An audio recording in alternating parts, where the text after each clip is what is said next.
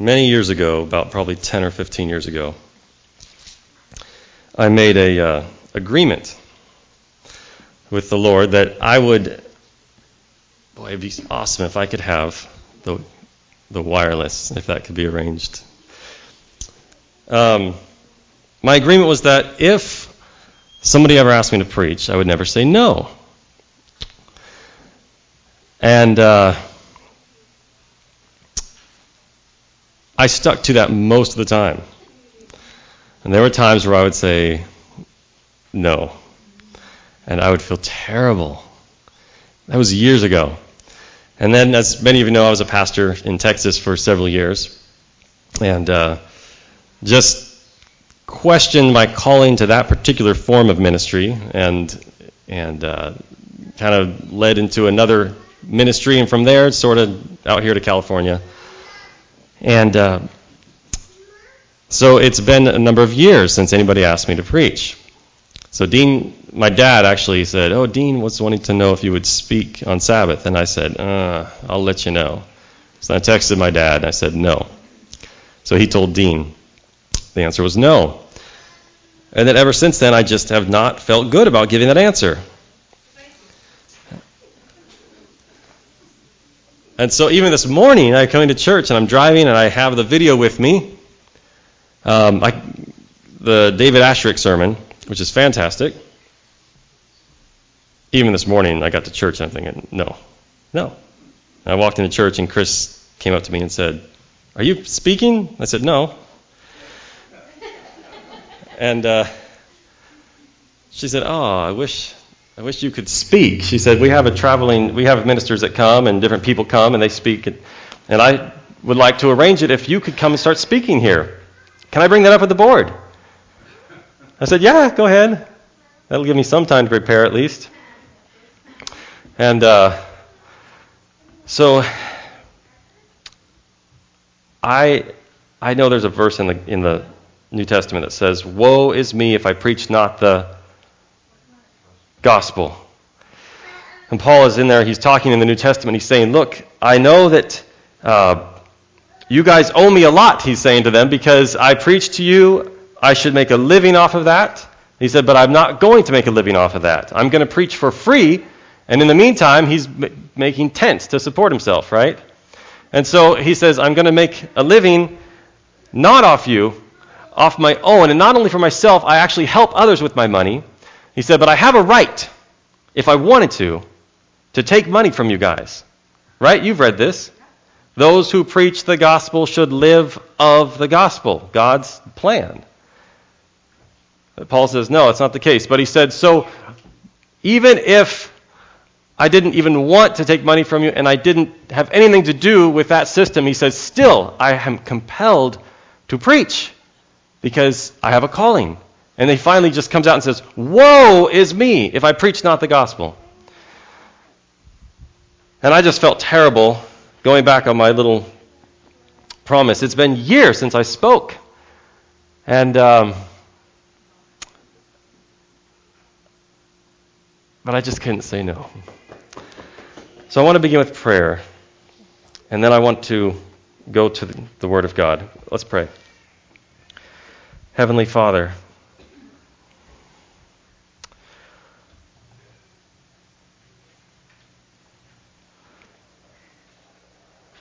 we ask for your presence this morning.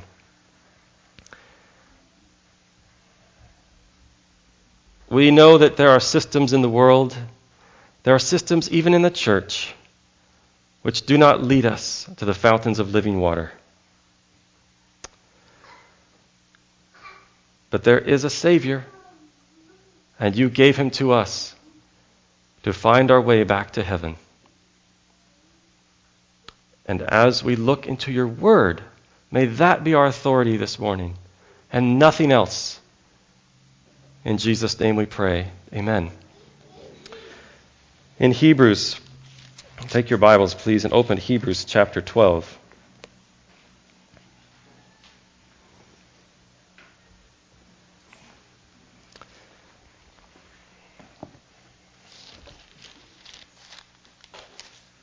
Hebrews chapter 12, verse 14.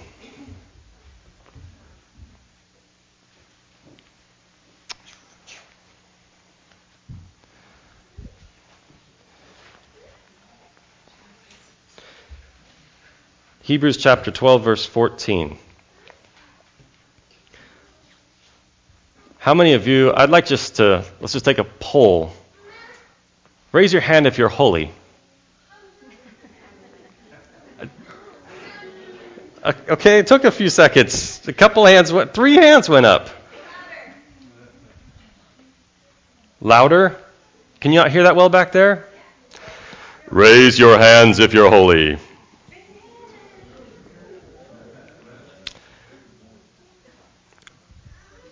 Does your lifestyle reflect that? Hebrews chapter 12, verse 14. Pursue peace with all people. And, what's the next word? Holiness. Oh yeah, we should try to pursue holiness. Dedication to God, being separate from the world, separate from sin. But then it goes on. It doesn't just stop there. It doesn't just say, pursue peace with all people and holiness. It goes on and says, without which no one will what? See the Lord. That becomes kind of uncomfortable, doesn't it? Because now we go, oh, is this verse true? Pursue peace with all men and holiness, without which, without holiness, no person, no man, no woman will see the Lord. That's talking about heaven, where we no longer see through a glass dimly, but then face to face. Holiness, without which no man shall see the Lord.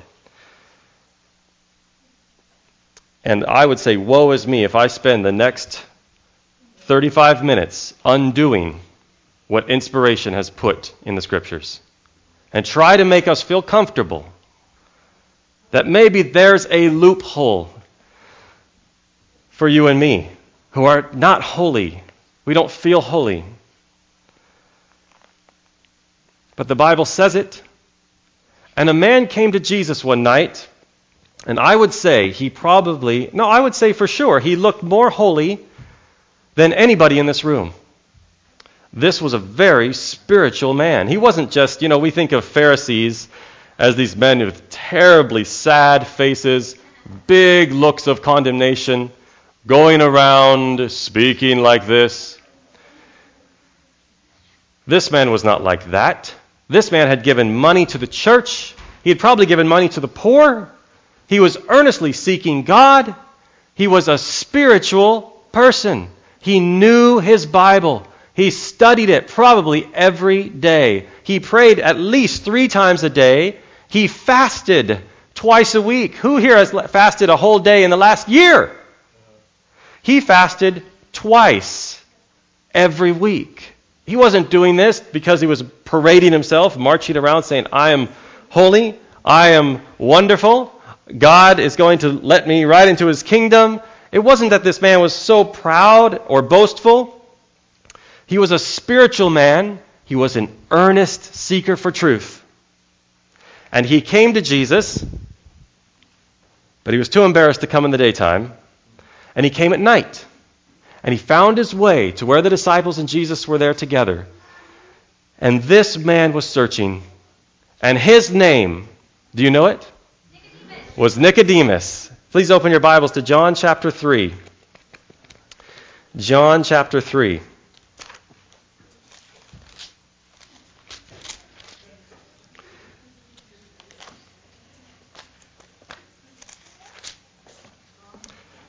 John chapter 3. If we read this story thinking of Nicodemus as this stern man walking around like this, then we will come to the wrong conclusion. You will not see yourself there because you're not like that. But if you see Nicodemus for who he really was, he was not one of these mean Pharisees that was trying to kill Jesus. He was coming to Jesus to meet with him. Something Jesus had said had reached in and stirred his heart. This man was the equivalent of an elder in the church. More than that, this man was the equivalent of, say, a conference president. He was part of the Sanhedrin. He was a member of 72 men who ruled Israel in spiritual things and other things. And look in your Bibles. there was a man of the Pharisees, the Bible says, named Nicodemus, a ruler of the Jews. Now verse 2. This man came to Jesus by night and said to him, Rabbi, we know that you are a teacher come from God. We know that you are a teacher come from God, for no one can do these signs that you do unless God is with him. Now Nicodemus is thinking to actually lift Jesus up a little bit. He's really flattering him. Can you see that? We know that you're a teacher come from God, he says. No one could do miracles like this unless God had sent him, so that the evidence is clear. You are from God. You're a teacher from God. A little bit of flattery there. But really he betrays his doubt, because Jesus was not just a teacher. He was the Son of God. Satan does this to us sometimes, by the way. Satan comes to us and he flatters us.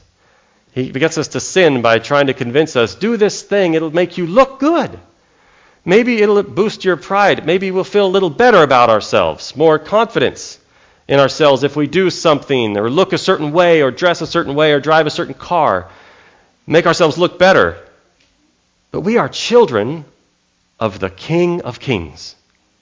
And if we accept Satan's premise that we're down low and we need to boost ourselves by our appearance or by the money we have or by the job we have or how we talk or look, then we are giving in to Satan's premise. We're saying, you're right, I am down here. I do need to lift myself up.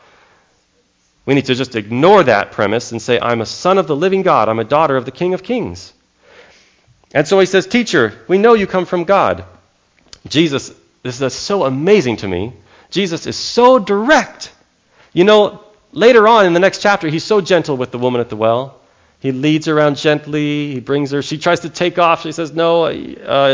She starts theological discussions to avoid issues about her life, and he gently lets her lead, and then he brings her back. But Nicodemus, he's so straightforward. He just says straightforward. Look at, he says there in verse 3, Jesus answered and said to him, most assuredly I say to you, unless one is born again, he cannot see the kingdom of God. This really was like somebody coming to you and saying, you know, I know you're a wonderful Sabbath school teacher. And you look at them and say, if you do not have a complete change of heart, you'll never be saved. Or as teachers, we have a few teachers, retired teachers, and someone comes and says to you, you know, you're a fantastic teacher, but you're just a spiritual woman. And you look and say, you'll never make it to heaven the way you are right now. That would kind of startle you. And Nicodemus needed that. He felt somewhat assured of the kingdom of God, but he knew something was missing inside.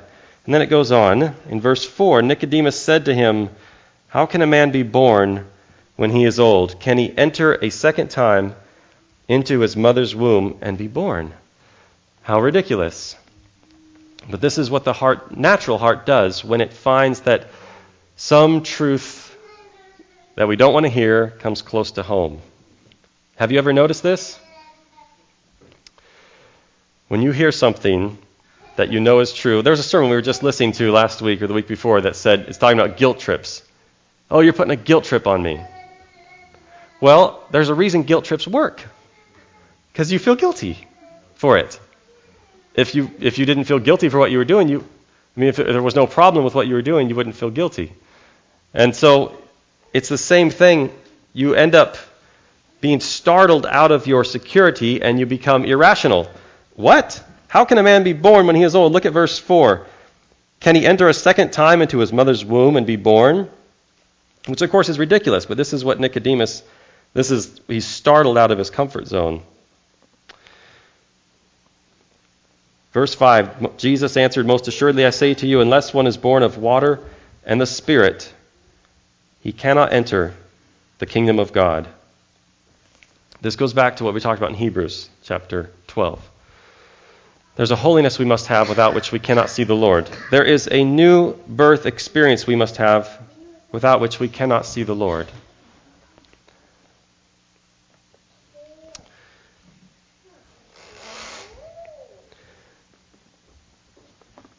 I just want to share now just a little bit. Having been a pastor for a while, having been a theology major for a while, being involved for years and years and years in the theological discussions and issues and new sermons and things that come our way, I have seen a trend in my life and in the life of our church, our Adventist church, especially I would say out here in the West. Let's be honest, a lot of stuff begins in California. Bad and good. And I didn't know this until I went out to Texas, but California, all of California is LA. When people heard I was from California, they would say, "Oh, I've never been to LA." And I said, "Well, it's two different states. You just draw a line right above San Francisco, and it's like you're going into a different state." Okay. They didn't believe me. I was liberal. Even though out here in California, I'm conservative. Out there, I was liberal. I mean, I wasn't really, but they thought I was. But one of the things out in California here is that we are learning more about the gospel, about justification by faith. We're reading Romans and Galatians, and I have studied Romans and Galatians for years. And I love those books, and I especially love Galatians right now. But I have found something in my study, and I don't think it's just in me. You've seen this for years. Those of you who are older than me are going to say, "Man, I've seen that was happening 50 years before you were born, Jeremy." And you're right, I'm sure. But I'm seeing something come back, and here's what it is. You draw a line down the middle of this church, okay? And you've got, when it comes to righteousness by faith, justification, sanctification, how we are saved, you've got two sides. You've all known this, but you'll see what I'm talking about. You have a side that says, folks, to be saved, you've got to keep the law. No one in the Adventist church will ever say you are justified by works. But I would say the majority of us believe that. Not those words. But in our lives, we find our security in what we are doing, our own obedience to God's law. We sit on this side, and some people with strong wills can do it and keep those 10 commandments externally and counsels on diets and foods and on and on. You can do it. And then there's others that can't. And they struggle and they try and then they fail, become discouraged. And then they get up and try again and fail and become discouraged. They may like contemporary Christian music, but they're on this side. They may eat unclean meat, but they're on this side. Maybe you're in that camp. Or maybe you're the one with the strong will. Or maybe you're somewhere in between. The point is, most people on this side are very sincere. And then there's the side over here. And this side is the side where I think it's starting to reawaken again. And I'm seeing people on this side getting tired of it and looking across. And here's what this side is. This side is saying, folks, we can never fully obey the law. We can never fully keep the law. So don't really even worry about it. We're saved by grace. Don't really worry about this part. Don't really try to do good. But folks, you can never keep God's law completely. Which, incidentally, I heard Morris Venden one time in a sermon on a tape that I found somewhere. I think that Dorcas at PUC or Angwin, there's a little community service center. I was digging through there. I found a tape of Morris Venden preaching a sermon at PUC when he was the pastor back in the 70s. And he was talking about issues of righteousness by faith at the end time and keeping the commandments of God. And he said, just suppose, for those of you who are on this side, he didn't say this side, but he was talking about people who I would say on this side. And he said, just suppose that, at the end of time, you're brought before judges and kings as witnesses for your faith. And they say, oh, you keep the Sabbath. Okay, get up on there. And you get up on the witness stand and they say, okay, now, do you believe the seventh-day Sabbath is still valid and binding? Yes. Really? So you believe that you can keep God's law? No. Oh. You don't believe you can keep God's law completely? No, I think it's valid. Nobody can keep it. Oh, well, case dismissed. The effectiveness of our witness at the end of time for God's Sabbath is totally invalidated if we don't believe that we can actually be obeying God's law. But that's where this side's at. And I'm seeing people on this side, hearing people preach on that side and saying, that sounds better than what I've got, because they're smiling. They don't know they still struggle with depression, they still struggle with lust and sin, and often they end up leaving the Lord. But they still are on this side. We're on this side and we're looking over. And I started studying Galatians, and I thought, under the law, what does that mean? Under the law. And as I started studying that issue, I started kind of looking at the conclusion going, whoa, this is different than what I thought. But then I saw something in Galatians that just pointed straight. And I know we hear this all the time. Look out for the left, look out for the right. And sometimes what the speaker sometimes means with that is, don't really do what they're doing, and don't do what they're doing, just kind of blend the two and do what's in the middle. And that's not what I mean by the middle. I want you to open your Bibles to Galatians chapter 3.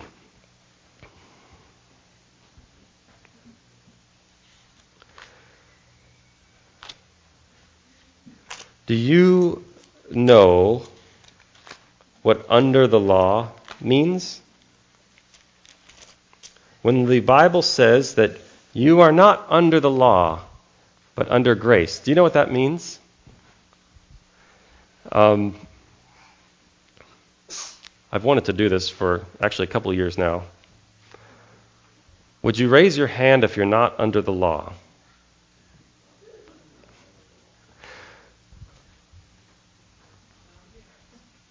Cool. All right.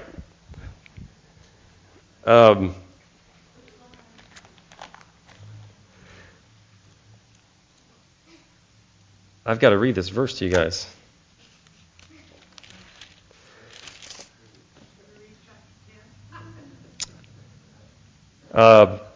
Romans 6, verse 14. You may not have been aware of this. Yeah, I know, I took you to the Galatians, but now, based on the hands that didn't go up, I'm going to Romans chapter 6, verse 14.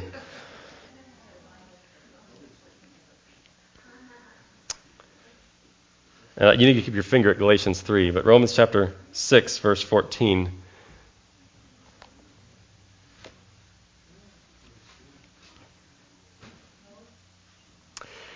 For sin shall not have dominion over you, for you are not what? You're not under law. For sin shall not have dominion over you, for you are not under... Yes, but under... Oh, so that side's right.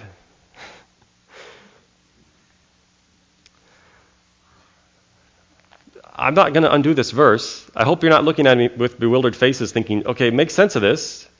Somehow tell us that we actually are under the law so we can feel comfortable. The Bible does say, though, that we are not under the law but under grace. Well, all my life, especially as I started getting into theology at PUC, it is very clear that under the law means under the condemnation of the law. Go back to Galatians chapter 3. Chapter 4. No, Galatians 4. Galatians 4:21. All right, please stay with me now. You got your Bibles open. You just read a verse that said we're not under the law. And then I've told you that usually in evangelistic meetings, you've heard this over and over again, you guys, that under the law means we're not under the condemnation of the law anymore. Now, I want to read a verse to you from Galatians. We're going to read it together. Galatians chapter 4, verse 21. Tell me, you who desire to be under what? The law. Do you not hear the law? For it is written that Abraham had two sons. And he goes on and talks about one is Mount Sinai, one is Jerusalem. And he goes on and makes an illustration. But he begins by saying, tell me, you who want to be under the law. Paul was writing to the Galatian church. They weren't that much different than we are today. It was a real church with real people who struggled with salvation just like we do, and struggled with issues of works and faith just like we do. And people had come in there and they'd been teaching them certain things. And Paul was writing to counteract that message. And he goes right into it from Galatians. He doesn't even begin with a nice little introduction. Most letters he says, you're called to be saints, and I thank God for you, and all this stuff. And he doesn't even do that with Galatians. He goes right into it. He says, listen, I'm surprised that you are leaving him who called you so quickly. Paul jumps right into it. He says, what you're doing is so bad. It's so dangerous. The road, the cliff that you are ready to step off of is so dangerous. I have no time to even greet you politely. I'm just going to tell you the truth of what's happening to your life right now. You're getting ready to take a plunge off a cliff that you may not even be able to recover from. And he starts and he goes through the book of Galatians like that. And so he's writing to the people who are starting to look to circumcision and keeping the law as ways to be justified before God. And he says, now, tell me, verse 21, you who desire to be under the law. And here's what I want to ask you. If under the law means under the condemnation of the law, would that make any sense in this verse? Tell me, you who desire to be under the condemnation of the law. You know that nobody in that church was desiring to be under the condemnation of the law. I would propose to you from this verse here that under the law does not mean under the condemnation of the law. Maybe it includes it. But it's talking about under the law as a way to be saved.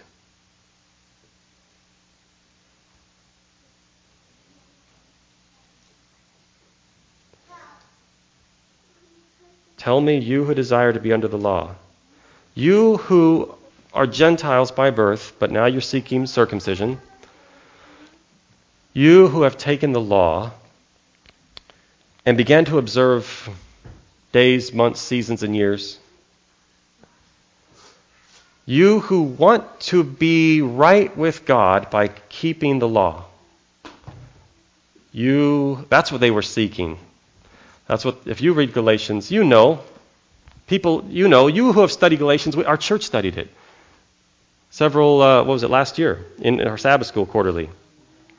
You know that Galatians is writing trying to correct an idea of legalism.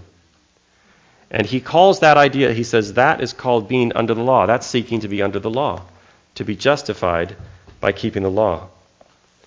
Now, I presented this in my own Sabbath school, and it was met with resistance.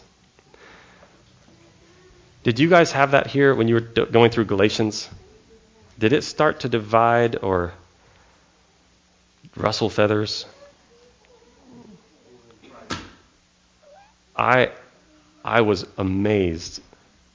It was so intense in my church as we started to look at the issues, because we all can talk the same words, salvation by grace through faith. But Galatians says, let's open that up and see what that really means.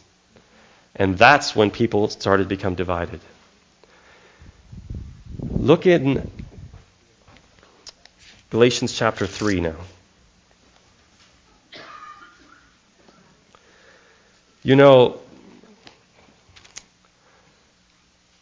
this idea where I drew a line, I put some people on the left and some people on the right, in which camp. And you may know what camp you're in. And you may be getting tired of the camp you're in.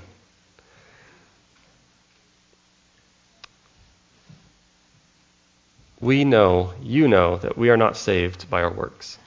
You know that we are saved by faith.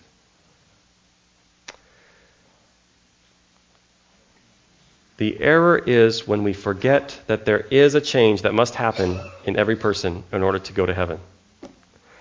And I just want to offer a quick prayer right now as we just look into a little bit more of this, because I feel like we need to really focus, and I need to focus. Father in heaven, we just pause right now in this sermon. And we pray for a clear mind. I pray for a clear mind. And we all lift our hearts up and say, Lord, teach us the truth. Let us hear you talking to us in this next important point. In Jesus' name, amen. Galatians chapter 3, verse 1. O foolish Galatians, who has bewitched you that you should not obey the truth? Before whose eyes Jesus Christ was clearly portrayed among you as crucified. This only I want to learn from you. Did you receive the Spirit by the works of the law or by the hearing of faith? Let's read verse 2 again. This only I want to learn from you. Did you receive the Spirit by the works of the law or by the hearing of faith? And of course, what is the answer? Right. How does the Holy Spirit come? By the works of the law or by the hearing of faith? Who is the agent by which we are born again? The Holy Spirit. Who is the one who's going to make us holy to see the Lord? The Holy Spirit. So we need the Holy Spirit. Does the Holy Spirit come to us through praying for it? Partly, but not independently of it, something else. According to your Bible in your hand, your New Testament, the historical New Testament document that you hold in your hand, the Holy Spirit comes to us by the hearing of faith. Faith in the sacrifice of Jesus brings the Holy Spirit. How do I know that? Why isn't it faith that God will answer my prayer and bring the Holy Spirit? I know that because a few verses down, let's keep reading. Verse 3, are you so foolish? Having begun in the Spirit, are you now being made perfect by the flesh? Have you suffered so many things in vain, if indeed it was in vain? So now Paul has drawn up the issue. He said, how did you receive the Spirit? That's what I want to know, he says. I want to know, how did the Holy Spirit come to you in your life? Was it by the works of the law or the hearing of faith? It was by the hearing of faith. And so then he says, okay, now faith in what? Therefore, he who supplies the Spirit to you, verse 5 now, and works miracles among you, does he do it by the works of the law or by the hearing of faith? Of course, the answer is by faith. But now, verse 6, just as Abraham believed God, and it was accounted to him what? For righteousness. And then it goes more. Therefore, know that only those who are of faith are sons of Abraham. You go, but faith, but Jeremy, I've got faith. I believe that God's going to help me pay my rent this month. I believe that he's going to turn my children's lives around and lead them back to the Lord someday. I have faith. Yes. But that's not what it's talking about here. Verse 8. And the scripture, foreseeing that God would justify the Gentiles by faith.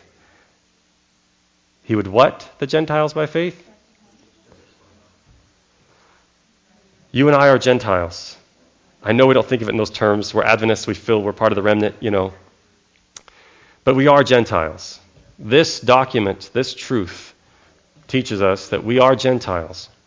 But here it says that way back, thousands of years ago, before Jesus even was born, God preached the gospel to Abraham.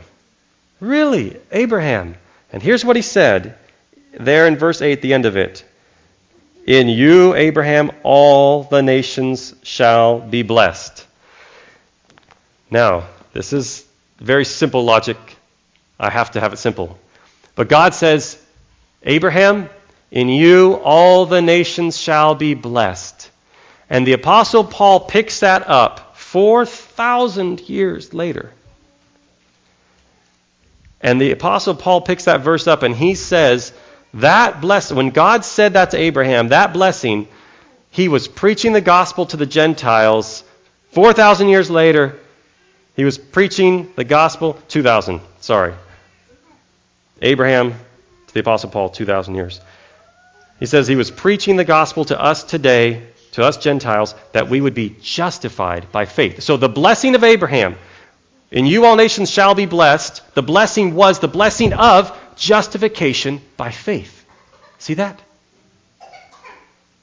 And it was justification by faith. It was not, someday the Lord would turn the hearts of my children to me by faith. Thank God he answers those prayers too. But we're just looking right now at Galatians chapter 3. We're looking at the thing that brings the Holy Spirit. Faith in what brings the Holy Spirit, God? Faith that you are justified by the sacrifice of Jesus. And that brings us back to John 3. We must be born again. You guys, it has to happen. And this is the dangerous line that I'm noticing. We hear how bad we are. We hear how we are sinners. We hear how we have broken the law. And we get discouraged. But then we hear the good news that Jesus died to save us. And the impression is given that the law doesn't really matter as much anymore. But if you feel good towards him, you have good feelings towards him, then you'll be saved too. That's faith, and you'll be saved by grace. But that's not enough. We have to have the Holy Spirit and be born again. We have to have a new life. I'm telling you personally, from my experience, salvation by faith, righteousness by faith, justification by faith will never make sense if you abandon the law. If you think that God takes the law and just squeezes it out of existence for you, because now you believe in Jesus, you'll never find peace, ever, with that message. The law will always exist. It always has existed. And a change needs to come into us to bring us in harmony with that law. But the question is, how does that change happen? That is the question, my friends. That is the question that Galatians tries to answer. It does answer it. How am I brought into harmony with God? Man, if we start out preaching the gospel and saying, yeah, you're all sinners, but come to Jesus, and boom, forget about the law, which I know Adventists don't put it in those words, but you guys, come on. That is a message that's reviving in our midst. Not those words, but that impression. And if we leave that behind, we'll never be saved. We have to begin with the place that God's law is eternal. That those principles of heaven never, ever have changed or will change. You know, it brings conviction to us.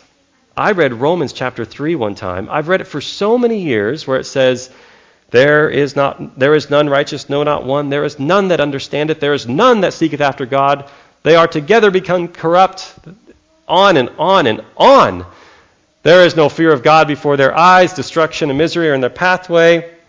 The way of peace they have not known. And I always just felt like that was just talking to the sinners in the world. And then I read the next verse.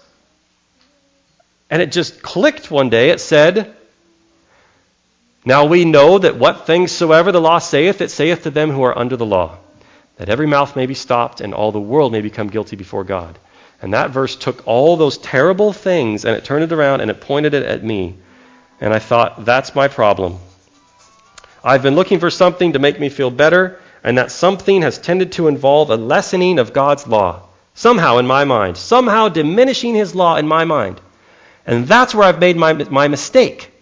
And the answer to our problem of not being able to keep the law, of being sinners, of needing God in our lives, of needing righteousness outside of us, of needing peace because of what Jesus Christ has done for us, not because of what we do, because of his character, not our character, the desire for that and the need for that, was never clicking in my life because I was tending to diminish the law of God. Instead, a new way is pointed out in Romans chapter 3. Would you just flip over quickly to Romans chapter 3? After the Apostle Paul establishes that nobody can be saved because they're all sinners, us, Jews, Gentiles, he makes this claim.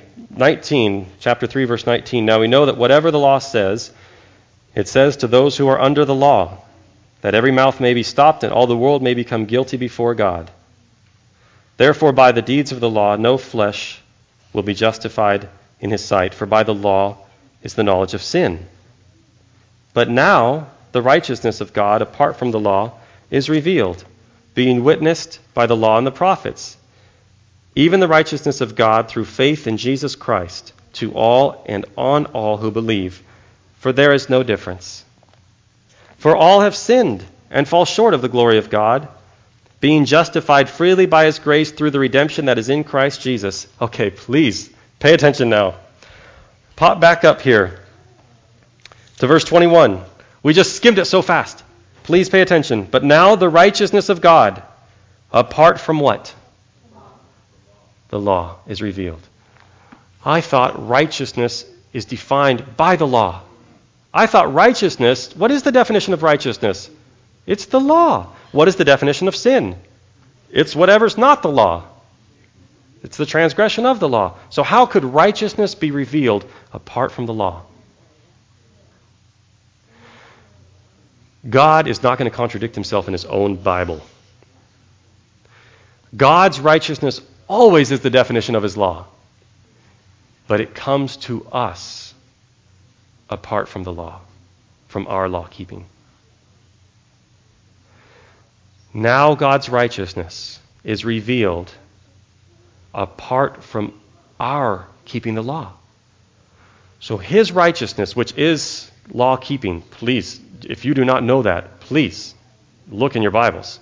Righteousness is law. That's the definition of righteousness. And that is eternal as God himself. And we know that. As Adventists, we know that. I'm not telling you something new. I'm not trying to bring you into a new thing in that way with the law. It's his righteousness. But now it's saying to us that that righteousness of God is revealed apart from the law. That's impossible if you think it means that God's righteousness is revealed without his law there. Impossible. It only makes sense when you know that God's righteousness is revealed to you apart from the law. Even in the King James it says without the law. But that's not the way we understand the word without. In Hebrews, in the King James, it says Jesus suffered without the gate, outside of the gates of Jerusalem, outside of, away from, not without it. So outside in the Old English means apart from, away from, and that's what it's saying to us. But now the righteousness of God, outside of, away from the law. So the law is eternal and never changes. And I must have a new birth experience to see the kingdom of heaven.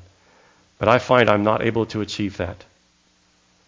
Therefore, I must have a righteousness that comes to me some other way. And that is what the argument is in our Bibles. So what the Holy Spirit is gently, persuasively, eagerly trying to help us understand. We have heard the message of righteousness by faith preached before. Many times probably. But it sometimes, perhaps often, diminishes the importance of the change that happens in us. Then on the other side, we've heard righteousness by faith preached. We've not heard it preached. And it's emphasized the change that has to happen in us. But we find ourselves falling short and unable to accomplish the change that needs to happen in us. And if we can't accomplish it, it makes us mean. We become mean, grouchy, separate from sinners. Jesus was separate from sinners in a good way because he was separate from sin. When we understand and we come to God, and I'm telling you, you can do this on your knees and say, Lord, I know your law is never going to change. I know when I get to heaven, I've got to be in harmony with that law. I've got to be in harmony with those principles of love. But I don't know how to do it. And you become discouraged, and you know what I'm talking about. And you fail, and you become so dejected and depressed. And you want to feel like you want to give up. And then you hear a voice from the Bible that says, you are complete in Him. Colossians chapter 2. You do not hear a voice that says you are complete in yourself. You do not hear a voice that says, look, I'll help you to obey, and then you can be saved. You hear a voice that says, you are now complete in Him. You have a righteousness available to you that is apart from the law, but now read it with your own eyes, you're still there. But now, he says, now, because he's just said nobody will be justified by the law. But now he says, a righteousness from God apart from the law is revealed. It's revealed to you, even the righteousness of God by faith in Jesus Christ. And you say, what do you mean faith in Jesus? It means precisely this. Verse 25. Whom God set forth as a propitiation. Now the King James says, through faith in His blood. I like that better. My New King James says, whom God set forth as a propitiation by His blood through faith. Ultimately, it's meaning the same thing. But I like the King James the way it puts it better. It is faith in His blood. That's exactly and precisely where your faith and my faith needs to be saved. Is the faith in Jesus' blood. Please, let's not fall into the trap of thinking. And I said this up in my Sabbath school class one time, and I really gave it to them. And boy, some people got really mad at me. But I thought, well, I must be preaching the right way then. I've heard other preachers say the same thing. You know when people get mad at you and say you're not emphasizing the law enough, you know you must be saying something right. Because Paul had to encounter the same thing, right? People said, what, should we continue in sin that grace may abound? No, of course not. But that's what people are asking. And so I gave it to them straight, and here's what I told them. And I think some of you here may be like, what in the world are you talking about? But I think some of you here are going to say, yes, I do this. This is my camp. This is what I fall into. You say, boy, I need to be changed to see heaven. I need to be a different man or woman to see heaven. And you know that it's through the Holy Spirit. Please now follow this closely. You know it's through the Holy Spirit that you've got to be changed. And so you begin to pray for the Holy Spirit. And then you maybe hear a sermon like this and you say, and I'm going to have faith that God's going to give me the Holy Spirit. And you go home and you strive and you try and you pray and you hope, and your life doesn't seem much different. It will never be different, because you read this morning with your own eyes in Galatians chapter 3 that the Holy Spirit is only given through the what? Hearing of faith. The hearing of faith. It is only faith which allows God to have access through the Holy Spirit to us. It's faith in the death of Jesus Christ that brings us the Holy Spirit. So do not fall into the trap, like I have many times, of thinking, I'll just pray more for the Holy Spirit, and then my life will be different. I'll then have peace with God. No way. The Apostle Paul said, if righteousness comes by the law, then Christ died in vain. There is another way to be saved besides keeping the law. That is one way. You've already failed. I've already failed. There's another way to be saved. And Romans 3:21 says it's a way that is apart from the law. It doesn't mean the law has stopped existing. Amen. It does not mean that you will not come into harmony with those precepts of God's law. But it means that it's a different way to be saved. That way is the way of faith, and faith specifically in the death of Jesus Christ for you. So that, and when I say that, what I'm saying is faith that you will stand in the courts of heaven because Jesus died for you. Alone. That's all it takes on your part. And then the Holy Spirit says, now I've got you. And He finds access to your heart, and love springs up in our hearts. And maybe we still have some bad habits. Maybe? Yes. Not because God doesn't have the power. He begins to grow. Did not Jesus Himself say, I am the true vine, my Father is the vine dresser? Every branch in me that does not bear fruit, He casts out, and every branch that bears fruit, he what? Prunes. It's a growing process. And we will bear fruit, and we'll have the fruits of the Spirit, which are, by the way, mentioned in Galatians. But that fruit's primarily going to be arriving out of love. All of a sudden, we're going to love God. No more must we strive within ourselves to find some worthiness by which to meet his favor. It has been granted freely to us in Jesus Christ. It comes by faith. The Holy Spirit, the one that can make the change in our hearts to fit us to see heaven and to see the Lord when he comes, to look up at his eyes and to know him and to be happy in him and not afraid and ashamed of him at his coming. That Holy Spirit comes when we trust that it's the death of Jesus Christ which saves our souls. And I will not have you turn to it because we're going to end this. But if you want to look in Romans chapter 5, verse 1, you won't have to turn there. It says, therefore, being justified by faith, we have peace with God through our Lord Jesus Christ, through whom we have received access by faith into this grace in which we stand, and we rejoice in the hope of the glory of God. And then on it goes until you get to verse 5. And it says, hope does not disappoint because the love of God has been shed abroad in our hearts through the Holy Spirit who was given to us. And I'm thinking, okay, I'm in Romans 5. The Spirit-led life is not talked about till chapter 8. He's only talked about we're all sinners in chapter 1, 2, and half of 3. And then the second half of 3, he says, and here's the solution. The only way to be saved is not keeping the law. It's now a new way. It's called faith in the blood of Jesus Christ as your Savior. That, my friend, will take you to the courts of heaven. And then he says, let me give you an example in chapter 4. We've got Abraham, we've got David, two giants of the Old Testament. And he said, both of these guys confirm, yes, that's right. It was by faith that I was saved. David says, it's by faith that I was saved. Abraham says, faith in the coming Messiah. And that was chapter 4. And then he gets to 5 and he says, and by the way, you're not going to you're going to go through disappointments and troubles, but you know what? It's not going to discourage you. Because the love of God has been poured abroad into our hearts by the Holy Spirit who was given to us. And you say, whoa, when did you talk about the Holy Spirit being given to us?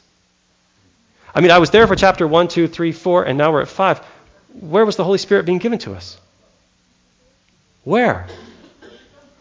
Galatians says that it comes to us by the hearing of faith. That when we hear that Jesus Christ was crucified for our sins and we take him and his death alone as our only guarantee of salvation, that somehow gives the Holy Spirit access to our hearts.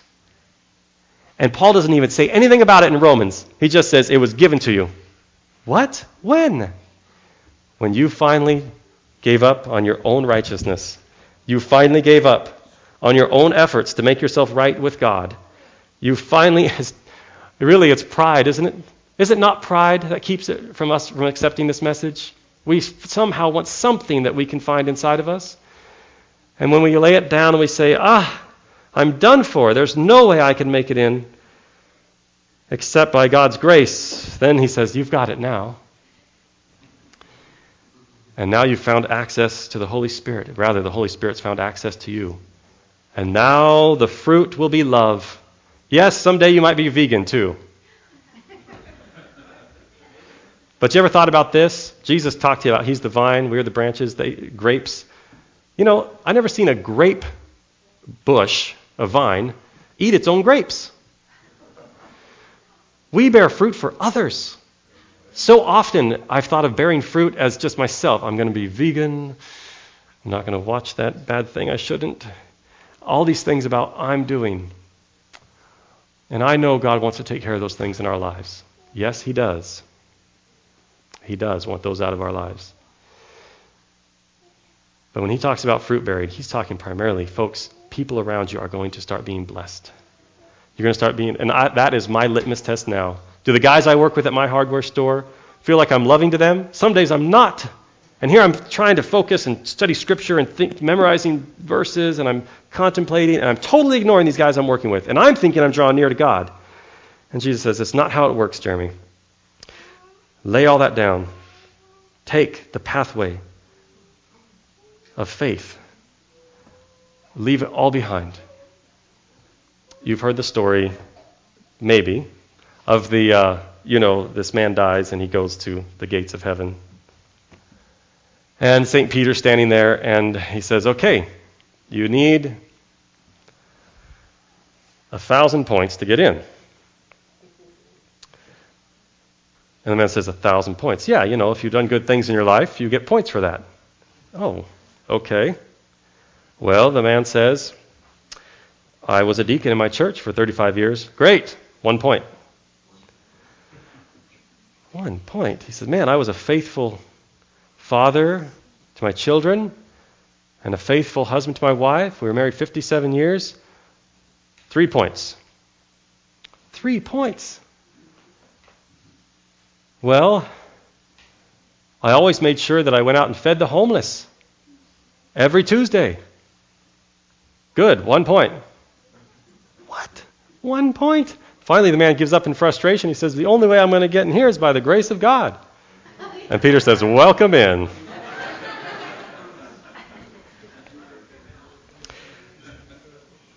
My hope is built on nothing less than Jesus' blood and righteousness. I dare not trust the sweetest frame, but wholly lean on Jesus' name. On Christ the solid rock I stand. All other ground is sinking sand. When darkness seems to veil his face, I rest on his unchanging grace. In every high and stormy gale, my anchor holds within the veil in the temple in heaven. When he shall come with trumpet sounds, oh, may I then in him be found, clad in his righteousness alone, faultless to stand before the throne. On Christ, the solid rock I stand. All other ground is sinking sand.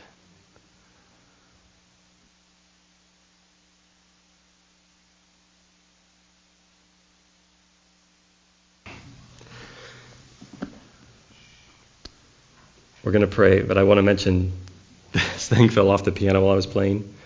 Did you guys notice that? Yes. Okay. You guys, listen, that was not an accident. No, Satan works, I'm telling you, because then you go away thinking the last thing, oh, how funny, Jeremy was playing the piano, that thing fell off. H.M.S. Richards, he said whenever he would preach from Revelation chapter 12 on the great red dragon, something would happen. Something. One time a dog came into his tent and shook like crazy, fell around and fell on its floor dead. In the middle of the sermon, Revelation chapter 12. Another time he was preaching Revelation chapter 12, and he said, look, something's going to happen, and this was in the days when people brought horse and buggies. And he said all of a sudden, great hailstones started to fall, huge ones, and they fell. One fell and hit the horse in the head. It fell over and died. I'm telling you, we're singing this song about being in Jesus, and I'm saying Satan does not want us to know this truth, and he does not want us to focus on this truth of righteousness by faith. Ellen White says in Selected Messages, she says, Satan is unwilling. She says, the enemy of souls is unwilling that we should understand this truth, for he knows that if the people grasp it, his power will be broken. Let's not give Satan a victory today and go away thinking about that. Let's go away thinking about in Jesus Christ when he comes, we will have assurance because we are taking him as our salvation, our Savior, faith in him alone. His death is now my death. His character stands in place of mine. And I will not look to myself to find salvation, not even to my own obedience, but I will look to Jesus Christ, and through that I know the Holy Spirit will change me and bring me into harmony with God's law. It will happen, but I don't look there, I look to Jesus. Let's pray. Heavenly Father, thank you for the truth, and thank you because I know it's wonderful to hear these things, but I know when it comes down to it, all of us must get on our knees before you. And we must call out, and you said, whosoever shall call upon the name of the Lord shall be saved. It's not enough to hear it. It's not enough to hear it. We must call out and say, God, I take you as my Savior. Jesus, you are my Savior. Right now, you're mine. I will not look back. In Jesus' name we pray. Amen.